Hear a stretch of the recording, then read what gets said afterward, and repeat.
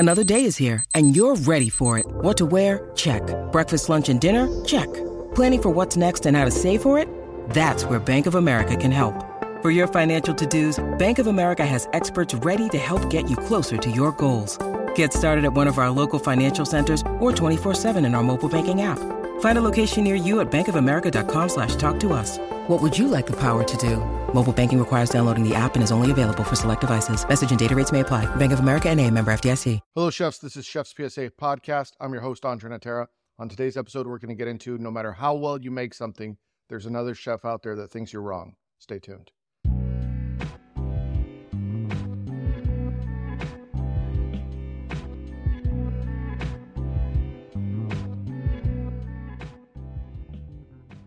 This episode of Chef's PSA is sponsored by J&R Grills and Smokers. I use J&R Smokers and Grills for over 5 years as a chef, and I can tell you there's a huge difference between cooking over live fire or smoking with wood than using gas. There's only one way to get that real wood flavor, and now they've just added the J&R Vault holding cabinet. It'll be the last holding cabinet you'll ever need. It's built with 14-gauge stainless steel interior. It's ultra durable. It has precise electronic temperature control. It's going to outlast all those other holding cabinets that you've used and always break down. They build everything in Texas and ship to all 50 states and over 50 countries. And right now, if you order before December 31st, 2023, you're going to receive 25% off plus free shipping. J&R will stand with you. They've always stood with me. Go to jrmanufacturing.com/vault. So before we get into it, let's give you a brief update. I'm continuing to write this book, Bad Cooks Everywhere. I am unsure that it'll be out before Christmas. Most likely it'll be out just after Christmas and for sure in the early part of January. It's coming together. Formatting's done. Images are in, unless I change some things a little bit. But it still needs some refinement on the story, so I'm working on that. But it's coming together. It will be out soon. I know a lot of you have been asking about it, so there's your quick update. If you want to support the show, you know what to do. If you're watching on YouTube, make sure you hit the thumbs up, subscribe, like, share. If you're watching on Spotify or listening on Spotify, make sure you leave 5 stars, nothing less than 5 stars. It's a 5-star podcast, obviously. Make sure you hit the subscribe button. If you want to get some of my books, you could go to chefspsa.com/books or chefspsa.com, and you get all the books that I've already written: Culinary Leadership Fundamentals, Line Cook Survival Manual, Bad Sue, Good Chef, Kitchen Art of War, and How Not to Be the Biggest Idiot in the Kitchen, as well as some free ebooks, which include 100 basic recipes. The 100 basic recipe ebook that's free includes everything from like pasta dough, gnocchi dough, some pastry basics like pastry cream, a couple of different sauces like mole, salsa verde, things like that. It's free. You can download it. It's an ebook. There's also a critical path on opening up a restaurant. So if you plan on opening up a restaurant, you should at least get that so you know where to start. A guide to food cost mastery. So if you're in an executive chef position or a cook that's looking to understand food cost more and no one's teaching you, well, that's why I'm here for. It's free. It's a good resource for you. As well as a free culinary dictionary so you can learn all the slang, all the colloquial terms that we use in the kitchen, things that you may or may not know, including some things that I've put in there like a Halloween ninja or kitchen karate. Go check all those out. ChefsPSA.com is where you can find out more, as well as some merch, including this hat, this Chef's PSA t-shirt. Everything is going to be in the show notes on whatever platform you're listening on. So link to everything, as well as go follow me on all social media channels. I'm now on Facebook, X, TikTok, Instagram, YouTube, Spotify, Apple Music, everywhere. I'm everywhere, literally, figuratively. Anyway, we digress. I put up a poll the other day on Instagram, and I talked a little bit about this on last week's episode about this 4-day work model that a lot of restaurants are going to. And I found the results interesting, so I'm going to share them with you. Of the people that I polled, if they work in a 4-day-a-week kitchen, only 18% say they do work in that type of environment. So that's 18% of people that are following me on Chef's PSA Instagram say that they work in a 4-day-week kitchen. Now, the thing that I need to understand, is it a 32-hour job, so 4 8-hour shifts, or is it a 40-hour job, 4 10-hour shifts, or 4 12-hour shifts? And that part is a little bit unclear. So some of the chef friends that I've spoken to said they run 4 8-hour shifts, and other friends I've talked to says it's 4 10-hour shifts. Well, according to the poll, of those that did, 59% said it was a 40-hour a week job, And only 6% said they were at 32 hours a week, with the rest being on a flexible schedule, meaning they could get more hours if they want them, which is interesting. The next question is, would you want to work in a 4-day-a-week type kitchen schedule? Interesting. 70% of the people that responded said yes. 70% of the people want to be in that type of kitchen. And when I asked for the people that do work in that type of kitchen, are you happier? Do you like your schedule more? 70% of them said yes. 22% of them said no difference. And this is assuming that everyone that's answering is truly in that type of kitchen, or they're just trying to skew the numbers. Nonetheless, I found the results interesting, and I think it's something that chefs and restaurants need to be thinking about. I don't want to do a full podcast on it yet because I don't understand it well enough. Initially, I see some challenges with it, and that is, how do you make the schedule work? So you have to have a little bit more staff on hand to cover the amount of shifts that are needed. If you're open 7 days a week, you need 7 shifts per service, assuming you're doing just one service, but are you doing breakfast, lunch, and dinner? Is there multiple services? Do you have prep positions? So you got to look at the amount of shifts that you need, and then you got to divide that by the number of shifts per person, and that'll give you the amount of people that you need.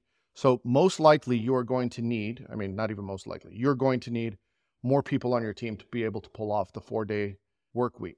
Now, if you're in a place that's offering benefits, I could see why a lot of people might be reluctant to do that, because you have what's called FTEs, full-time employees, and a lot of companies that have FTEs, full-time employees, there's a certain amount of money that goes into paying for every FTE. So that might be benefits, insurance, whatever benefits are added, they have to cover that for having the additional staff. So the question is, does the company want to cover that?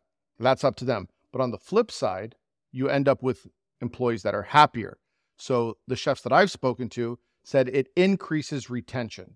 So they've had much less turnover since they've gone to the 4-day work week.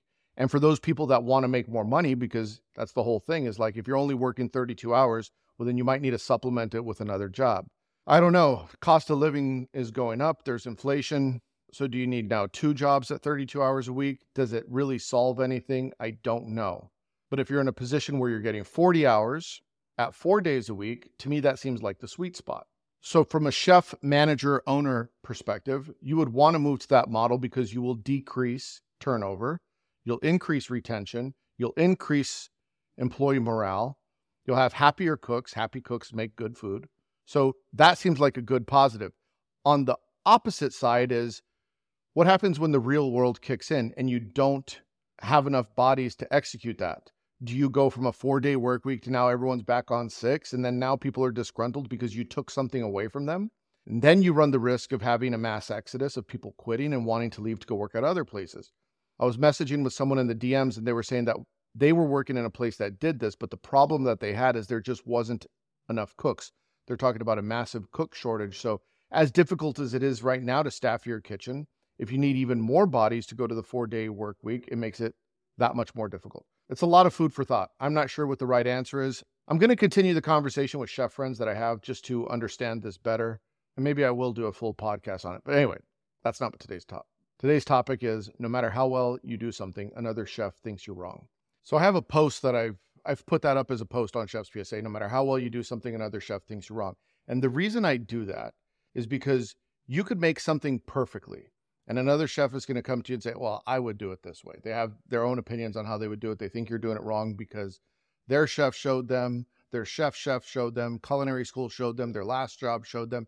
They saw something on social media. Someone told them something different. They read a book. There's an infinite number of reasons why they think you're wrong, even though you make something extremely well. And it might work extremely well in your restaurant, in your environment, for your customers. People will tell you it's great, but there's this one person that's always been a hater in the background.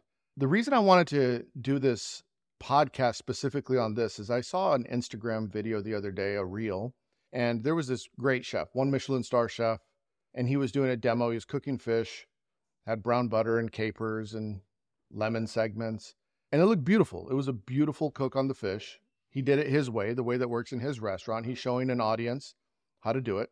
And I went and I said, looks beautiful, chef. I love seeing the classics. And then I got lost in the comments, and I couldn't believe how many chefs and cooks were commenting how he was frying the fish incorrectly, how he used a cake tester and he should use a thermometer. how he should be ashamed of the way he was cooking the fish, how that wasn't a true emulsification on the sauce, and just people just telling him how he's wrong. Now, the reason it bothered me so much is because this chef, he's clearly a good chef. He's got 1 Michelin star. He knows what the fuck he's doing. Most of the people that are commenting to him are not even on his level, but have opinions. They aren't fit to shine this man's shoes, yet they want to tell him how he can't cook. I would say, show me your Michelin star. Oh, you don't have one? Okay, well then maybe I know what the hell I'm doing, right? I just find it kind of disrespectful how all these people want to attack someone who's trying to demonstrate skill, teach people, right? And he even responded to the comment about the cake tester. He said, I do know how to tell if fish is done without the cake tester, but I'm showing this technique for the people that don't know, which is obviously very accurate. And a lot of people often ask me why I don't do cooking videos. And I'll explain this right now. Number one, because Chef's PSA is a podcast, right? So that's why I don't do cooking videos. I don't have a studio set up to do cooking videos.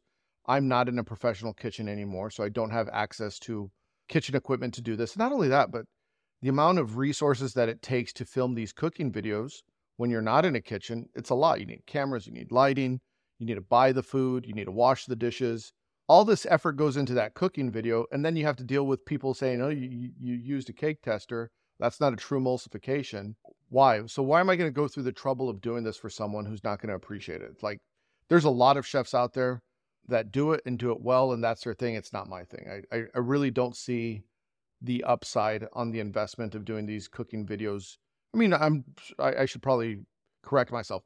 I will do them on occasion, but it's not what I do. If I'm in a kitchen and the time is right and the resources are there, I'll do it. But I'm not gonna do that every day.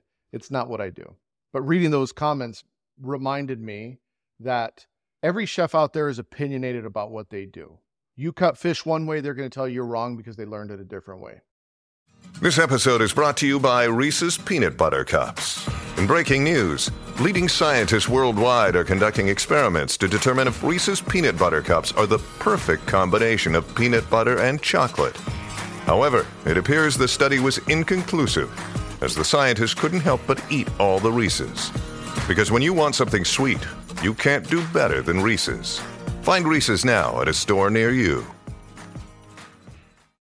Mom deserves the best, and there's no better place to shop for Mother's Day than Whole Foods Market. They're your destination for unbeatable savings, from premium gifts to show-stopping flowers and irresistible desserts. Start by saving 33% with Prime on all body care and candles. Then get a 15-stem bunch of tulips for just $9.99 each with Prime. Round out Mom's menu with festive rosé, irresistible berry chantilly cake, and more special treats. Come celebrate Mother's Day at Whole Foods Market.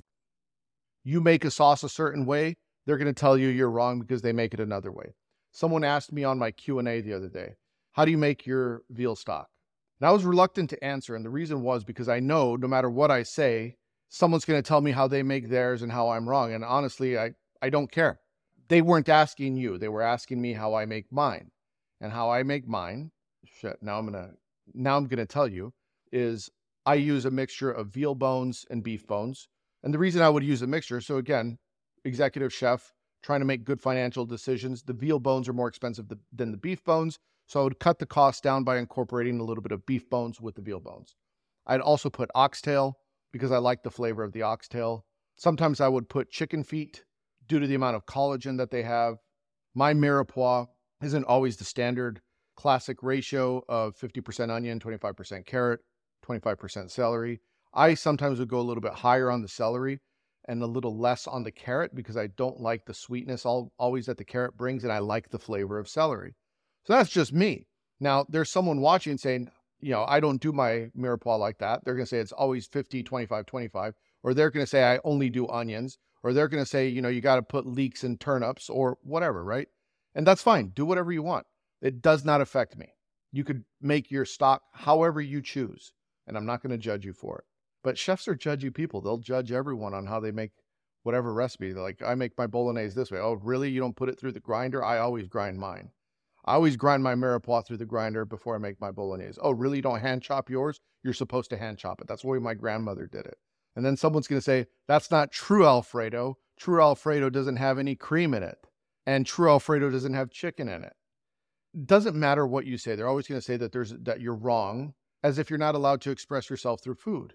You have to color within the lines of other chefs' opinions, which is the most ridiculous thing. It's the most constraining thing as a chef to conform your ideas to tradition because it prevents innovation. Now, I'm not saying that tradition doesn't have its place, because I think in order to break the rules, you have to understand them first. You have to know how to make the classics before you could improvise on them. So you could see where there's opportunity to put your signature on it for your own palate preferences. You could plate something beautifully a certain way and someone's going to say your food is dated and people don't plate like that anymore, while the guest is going to come in and say it's beautiful and stunning, right? The whole thing is really subjective. But the fact that we codified a lot of things in culinary based on the origin of the dish or the creator of the dish, it doesn't allow for deviation. And this is sometimes a problem with the vocabulary that we use. So if we use a certain word, then a lot of people have to hold you to that, right? So years ago, I had a Bordelaise sauce on the menu, and another chef friend of mine called me out and says, "Where's the bone marrow?" It's like, well, I didn't have bone marrow in the Bordelaise. Now, do I know that Bordelaise gets bone marrow? Yes, I know that. But I just didn't feel like messing around with calling it something else. It's like, it's a brown sauce. I'm going to call it Bordelaise. Am I going to go to culinary jail? Does the person that called me out for not having bone marrow think I didn't know that and now they feel superior because they brought something to my attention, which I already knew? Do I need to explain to them my logic? I'm telling you, you could make something absolutely perfect and another chef is going to come around and tell you why you're wrong, and they're going to feel this sense of moral superiority to explain to you the correct method. It's ridiculous. When people do that, I just laugh because it's like, well, can you make it? Can you make it? Then it doesn't matter. You can call it whatever you want. You call it a pancake and it could be a steak, but if it's the best steak I've ever had, I'm going to call it a pancake too. I don't care what you call it. The end result is what matters. I put up a chef's PSA the other day and I said, some chefs would rather be right than make good food. I'm going to say that again. Some chefs would rather be right than make good food, meaning they'd rather be right, that they know the right way to do things, that they are steeped in tradition, that it needs to be done a certain way, that it has to be ground in a mortar and pestle, or it has to be passed through a food mill. Or if you're going to make classic Robuchon potatoes, you have to go food mill and tamis. Some people are going to say you have to bake it. No, you have to boil the potato, right? People are going to argue over the nuance of how to get to the end result. But does it matter? The shortest path to get to the most delicious result is the most efficient and is really all that matters. The guest dining in the restaurant doesn't care which method you used as long as it's delicious. And if it's more delicious to boil it versus bake it, or to tamis it versus not tamis it, do you think the guest is going to say, yeah, it's perfect, but sorry, you should have tamied it twice? No, they really don't care about that. But yet we let sometimes tradition hold us back from being efficient. How I work in the kitchen, if I have 20 people helping me versus if I have 2 people helping me, it's going to change differently, right? If I have an army of cooks, I know I could do more complex, more detailed food. If I have just a few people, I might have to change the menu a little bit. You have to work with the tools that you're given. 100 years ago, they didn't have Vitamix. If they did, the recipe wouldn't read pass the lobster shells through a food mill or grind them in a mortar and pestle. It wouldn't say that. It would say, put in the VitaPrep. So if you have access to this, then you should adapt. Another very difficult things for chefs, especially when you're new in your careers, when you're coming out, you're in your first restaurant, and you have to resist the urge to say, they taught me differently in school. That's not the right way to do it, according to, Escoffier or whoever, right? And you're telling the chef who's doing it and has a successful restaurant that school who's teaching you the fundamentals in a very slow, controlled environment, that they are doing it wrong in the real world. And it's kind of ridiculous, right? And why I think it gets on my nerves so much? Because I used to do that a lot when I was a young cook. I would tell my chef in one of my first jobs, like, that's not the classic method. And then he said, it was funny, because I did used to say this to my chef when I was young. I was like 17 or 18, still in culinary school. And the chef would do something that was against what they taught me in culinary school. And I would say, the chef at school said blah, blah, blah. And the chef said to me, your chef at school used to be my apprentice. You could tell him I said that. It's kind of the real world, right? Do it the way your chef wants you to do it. It's like that old expression. What's the right way to do it? Do it the way they want you to do it in their kitchen, period.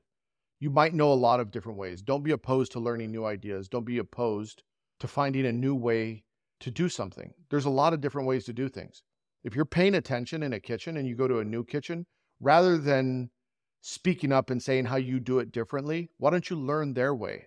And when the time comes, you could show it, that there is another way, and maybe they adapt to it, maybe they don't, and maybe you find out that there's a reason things are done a certain way.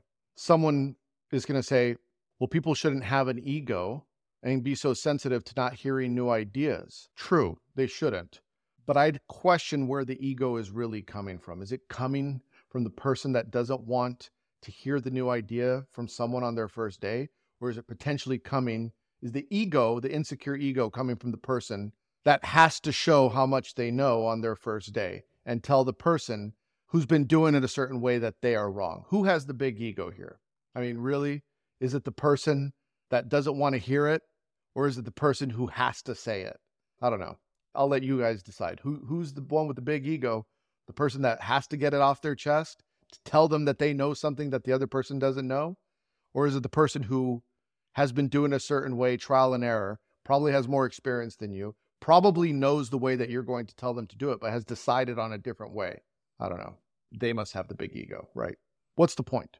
The point is that as a chef, as a cook, as you're developing your style, first and foremost, it's important to learn the basics. Gain the fundamentals of cooking. Do not be opposed to new ideas, to new ways of thinking.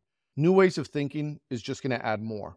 It's important that you have a little bit of discernment when you're learning new techniques to figure out what is going to improve and what is going to detract the food that you're making. Take the best, discard what's not useful.